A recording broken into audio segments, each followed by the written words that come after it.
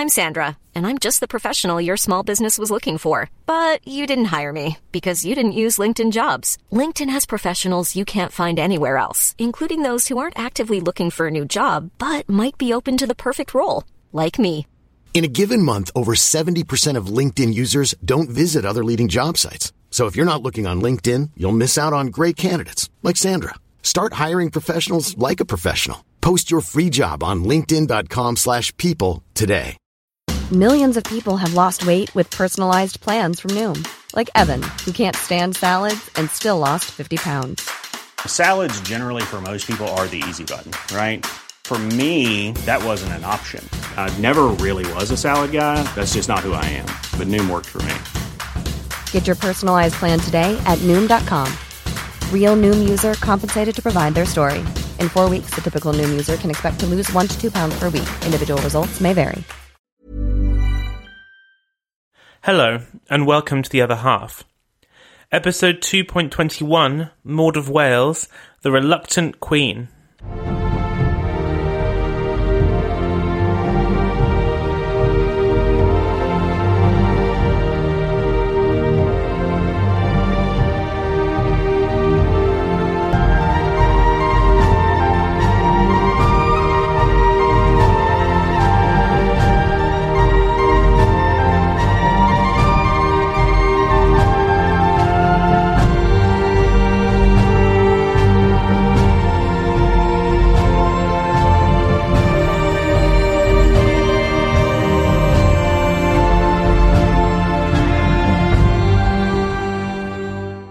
Last time, we saw the most British of princesses, Maud of Wales, fall in love with a Dane, if not with his country, and seemed set for a life split between her palace in Copenhagen and her country cottage in Norfolk.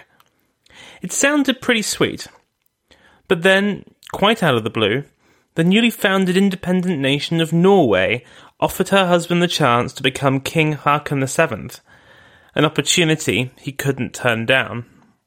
Today, we look at her time as queen of a newly formed country in one of the most turbulent times in modern European history. But first, I'd like to give another reminder about the stupidly long cycle ride that I'm going to be doing for charity. As a reminder, this is a 100-mile ride through London and Surrey in aid of a youth homelessness charity called Centrepoint. This is now only a week away and we're still a little ways off our target. I would be so incredibly grateful for anything you could all give. Again, there's a link in the show notes and on the Facebook page. I would also like to thank my patrons, who are so instrumental in keeping this show on the air. I'd especially like to thank my newest patrons, Joy and Emily. If you'd like to support the show, like Joy and Emily, then head on over to patreon.com/The Other Half Podcast. To all my new listeners, welcome. To the rest of you, welcome back.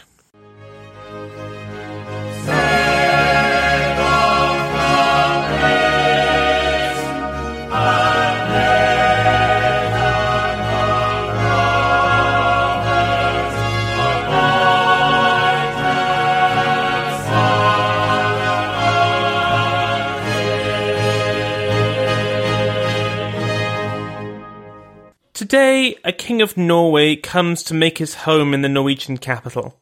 Elected by a free people to occupy, conjointly with free men, the first place in the land. The Norwegian people love their liberty, their independence, and their autonomous government, which they themselves won. It will be the glory of the king and his highest pleasure to protect this sentiment, finding his support in the people themselves.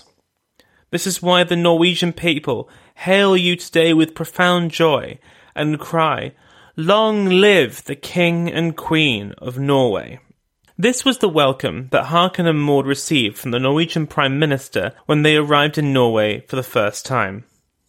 It was an expression of welcome, but also one of warning. Some rulers around Europe believed that they ruled by the grace of God. Others due to the illustriousness of their forebears. Haakon and Maud were being told very clearly here that they ruled at the behest of the Norwegian people, and that this permission could be withdrawn at any time. This is not to say that they weren't given a rapturous welcome. A British journalist present reported that, quote, "None who heard the cheering which greeted King Haakon and his queen, and in particular little Prince Olaf, and saw the faces of those who cheered could fail to realise that they were indeed the chosen of the people." There were a few mishaps along the way. On this first procession, 3-year-old Prince Olaf, getting a bit bored of all this pageantry, ran off the coach and started a fight with a small child in the crowd, stole his flag, and then hurried back to his parents. Luckily, the crowds thought this was absolutely hilarious. A few days later, Haakon and Maud were driving through the streets when their carriage hit a small girl. The royal couple took the child back to the palace for a checkup, and then sent her home in the royal carriage with a present and their apologies. A more superstitious people and couple might have taken these as bad omens, but their kindness and generosity ensured that they were mere footnotes. Maud was always a bit of an introvert, never especially comfortable with being the centre of attention. She wrote to her sister-in-law, May, quote, "Behold, I am a queen. Who would have thought it? And I am the very last person to be stuck on a throne. I am actually getting accustomed to being called Your Majesty, and I often pinch myself to feel if I am not dreaming." Of course, her breeding made her eminently suitable to be a queen, and it is a mark of how much she had shunned the public aspects of her life to this point that all of this was such a surprise.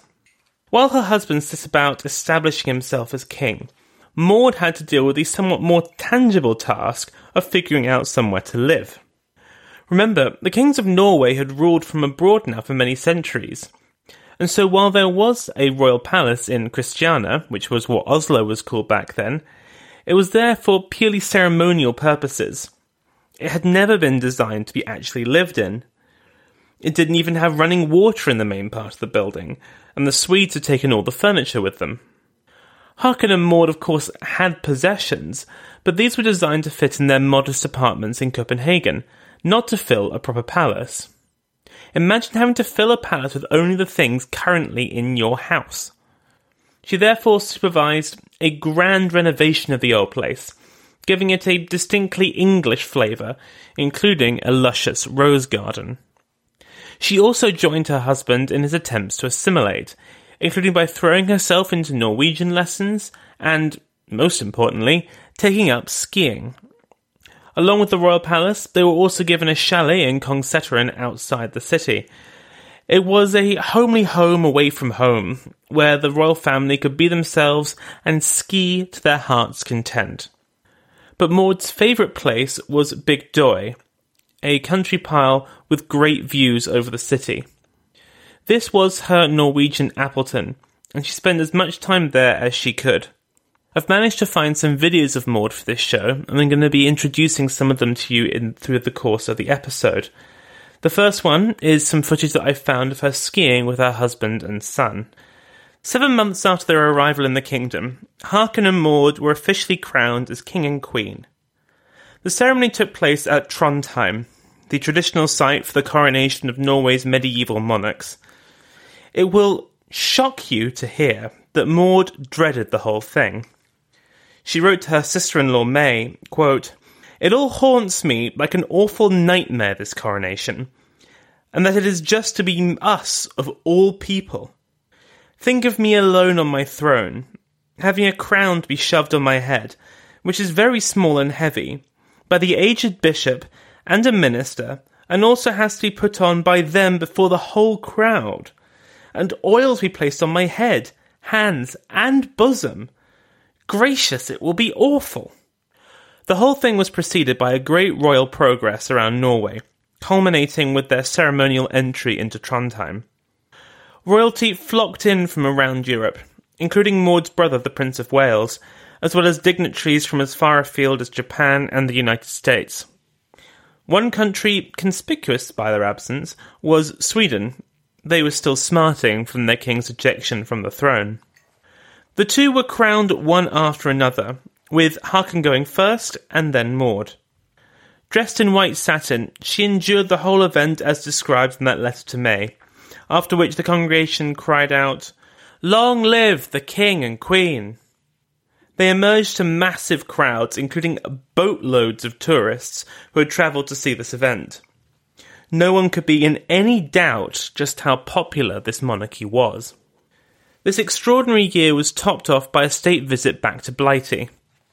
Maud had of course been back to home country many times since she had left for Scandinavia, but this was the first time that she had come back in such an official capacity. She and Haakon were greeted off their ship at Portsmouth by her brother, the Prince of Wales, and a full Royal Marine band. They were then taken to Windsor, where Haakon was inducted into the Order of the Garter, and then a formal state dinner was held in their honour at Buckingham Palace. Maud had left home as a princess, but she was greeted and honoured now as a queen. For a new monarchy like this, to be doused in all this pomp and circumstance by one of the world's great royal houses and most popular kings was absolutely massive and generated a huge amount of good press for Norway and its new king and queen. Over the next few years, they acted as something of a dignified royal cheerleader couple, visiting all the major foreign capitals to drum up support for the newly independent nation of Norway and to solidify its standing in Europe. Maud seemed to have a bit of a habit, though, for getting into accidents, as when in Paris with the French president and his wife, their carriage horses fell off a bridge. The French press were very impressed with Maud's show of concern for the injured coachman, especially when compared with the president's wife, who apparently wasn't all that bothered. In 1910, all of Europe was absolutely shocked when King Edward VII suddenly died of a heart attack. While a deeply flawed man, his affable personality had charmed the continent, and his loss was deeply felt. But his children missed their beloved father the most. Maud travelled with great haste with her husband to London as soon as she heard the news, and joined what seemed like every head of Europe, crowned or otherwise, at his funeral. There is newsreel surviving of the procession, and the scale of the whole thing is absolutely breathtaking. Around 2 million people line the streets of the capital, watching a sombre yet magnificent funeral procession. I've put some footage in the show notes. Try not to be as distracted as I was by the magnificent moustaches on show. Maud was at the centre of all the ceremonies, stood beside her grieving mother, dignified and calm, clad all in black, a rock for Queen Alexandra. So, there is no doubt that internationally, Maud was an enormous success. But what about at home in Norway? Well, becoming a queen didn't change the fundamental part of her personality that loved privacy and shunned the spotlight. But that didn't mean that she didn't have an impact at all in the years before the outbreak of war. For example, she championed the participation of women in sport by very visibly enjoying tennis, swimming, and winter sports such as skiing and tobogganing.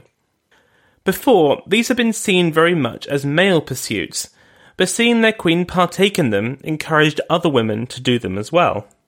She even managed to make some friends, unlike in Copenhagen, gathering a select circle of ladies for small parties and attending the theatre together. Her time on the throne, indeed, was remarkably free of scandal and turmoil. Think of all that Sophia had gone through in her brief time as a queen, and we haven't even got to the craziness that would occur in the reigns of her other cousins, such as Tsarina Alexandra and Queen Aina of Spain. But one thing they did all share was an absolute horror when the Balkan powder keg exploded in June 1914, leading to the outbreak of the First World War.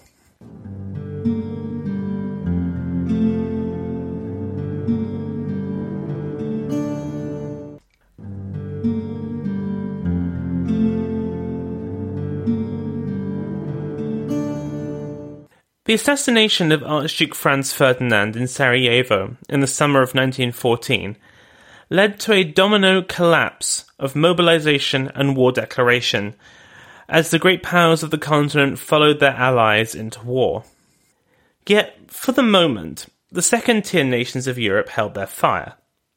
Although no one expected the war to be quite as tragic and destructive as it turned out to be, everyone knew that this slugging fest between Europe's largest and most powerful militaries was going to be bloody and brutal, and that it was probably best, for the moment at least, to stay out of it and see how it went. Norway, of course, was close to the British, but it had absolutely no intention of entering the conflict. It could offer little to the war effort, and so was content to offer some help to the Entente powers, but not to take part formally. While her cousin Alexandra would be brought down because of her country's entry into the war, and Sophia would be ousted because hers did not, Maud's popularity only grew during the war years. This did not mean that this time was a bundle of laughs.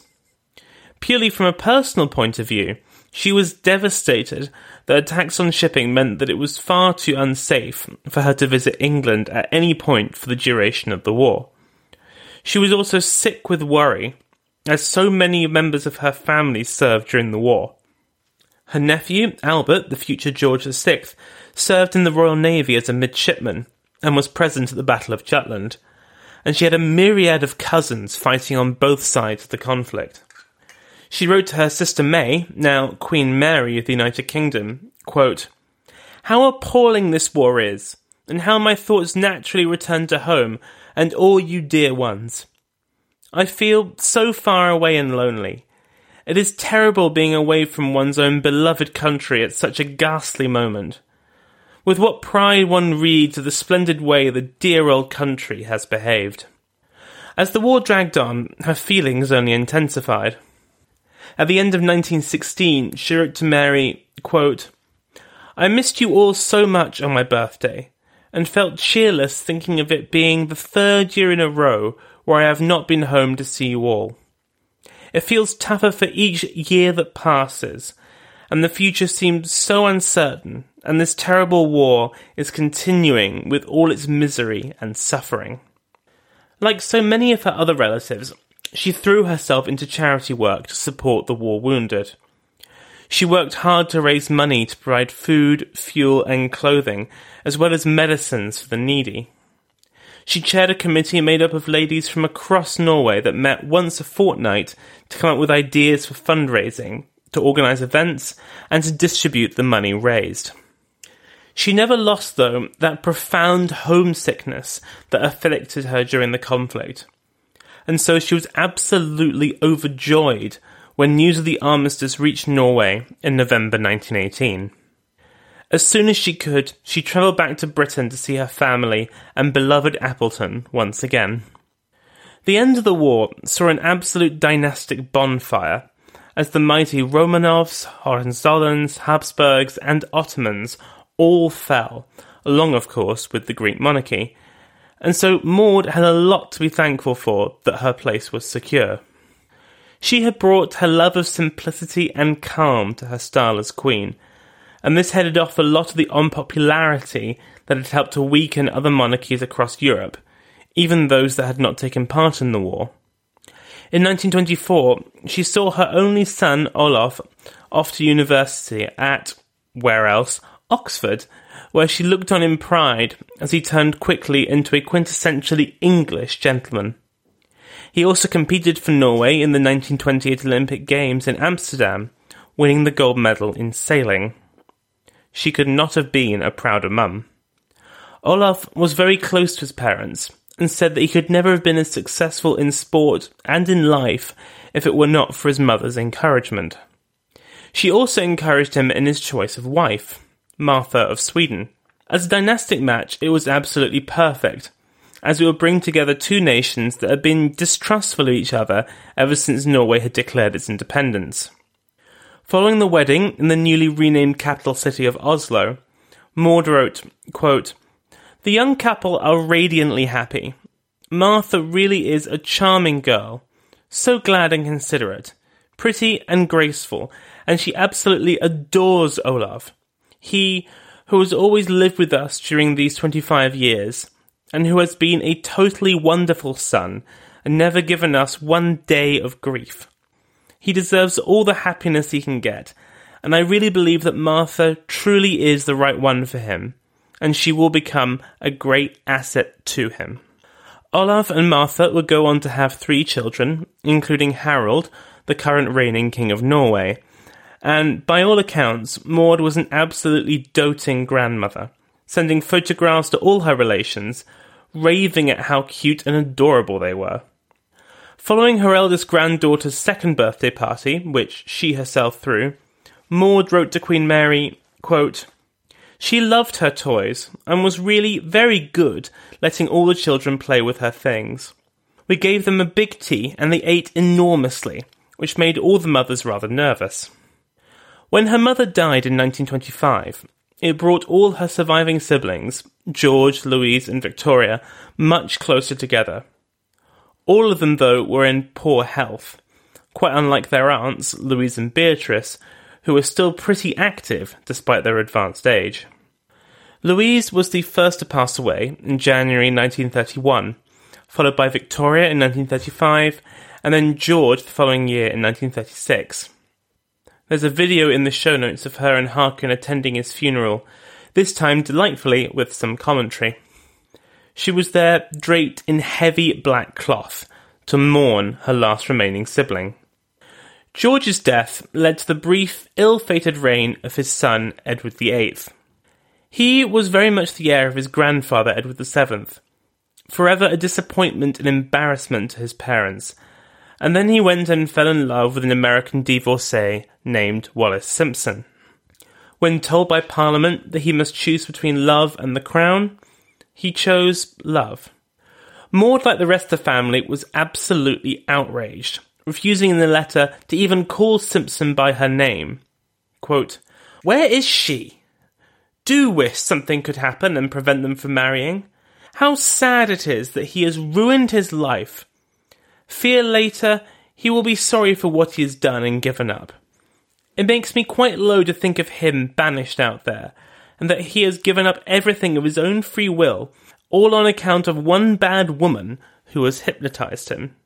In this, she was entirely supportive of her great friend, Queen Mary, who continued to love her eldest son, but threw her weight behind supporting her second son, Bertie, who became King George VI.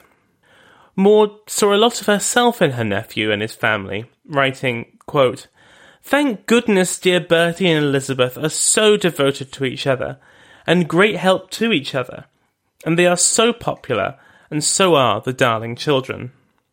For some, the British royal family seem entirely heartless for the way that they treated Edward and Wallis, but the example of Maud is actually rather instructive here. Maud never wanted to be a princess, still less a queen. Neither had Harkin wanted to become a king. And yet they had done so because, for them and for their families, duty mattered more than anything else ever could. Edward took the opposite path, setting aside his duty to marry the woman he loved. From a modern viewpoint, we can entirely understand Edward's actions, but at the time, it was an absolute anathema. Maud lingered in England following the coronation, and after a brief summer sojourn in Norway, returned to Appleton in the autumn of 1938. However, she fell ill and was diagnosed with an abdominal obstruction. Her condition deteriorated fast, and just after midnight on the 20th November, she died suddenly in her sleep. She was just shy of 69 years old. Harkin issued a statement that read, quote, "God has taken the Queen from me this night, and it is a heavy loss for me to bear, though I understand it is His will." Her husband and her British family all flocked to London, as thousands in the UK and millions across Norway mourned her loss. One of the most eloquent tributes came from the Norwegian Prime Minister, who said in a public statement, quote, "All who knew her are aware what a warm-hearted and magnificent character she was, and the present cabinet and I personally have learned to value her burning interest in the people of this country, and in many social undertakings. We sympathise in the sorrow which has fallen upon the royal family, and feel sure that the whole Norwegian people takes part in that sorrow and sympathy." After lying in state at her chartered home of Marlborough House, her body was taken back to Norway aboard HMS Royal Oak.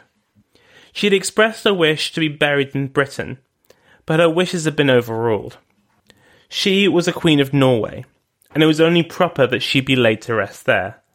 Even in death, duty had to come first. In the last of the videos accompanying this episode, I've put some newsreel footage of the funeral. Today, her body lies in the mausoleum of Akershus, where, in 1957, she will be joined by her husband. As a tribute to her, when Norway declared a portion of Antarctica to be their territory in 1939, they named it Queen Maud Land, with the waters surrounding it being named Haakon the Seventh Sea. So even in geography, they would live side by side. Her name also lives on in the Norwegian royal family, as her great-granddaughter, Princess Martha Louise, named her eldest daughter Maud Angelica. Of all of the granddaughters of Queen Victoria that we will be covering, Maud had by far the quietest life. She married into a small kingdom and then, unexpectedly, became queen of an even smaller one. She had no wish for a public role, and there was no expectation that she needed to have one. She was a dignified woman who stepped up when she needed to, but was quite content living her life on her own terms. She died just before the continent of Europe erupted again into war, and so didn't have to join her husband in exile, worry about her son as he fought against Nazi invaders, or weep for the occupation of Norway and the damage inflicted on her beloved home country by German bombers. She was, by any measure, a successful queen. But I will leave you here with one final thought. The only reason we think that is because of circumstance. It was only by chance that she became a queen, but equally it was chance that meant she was queen of a small, democratic country where her lack of interest in participating in public life didn't matter, where she could be a mother and charity worker only, and that was enough. This wasn't an option for queens of larger, more autocratic countries. Countries like Russia.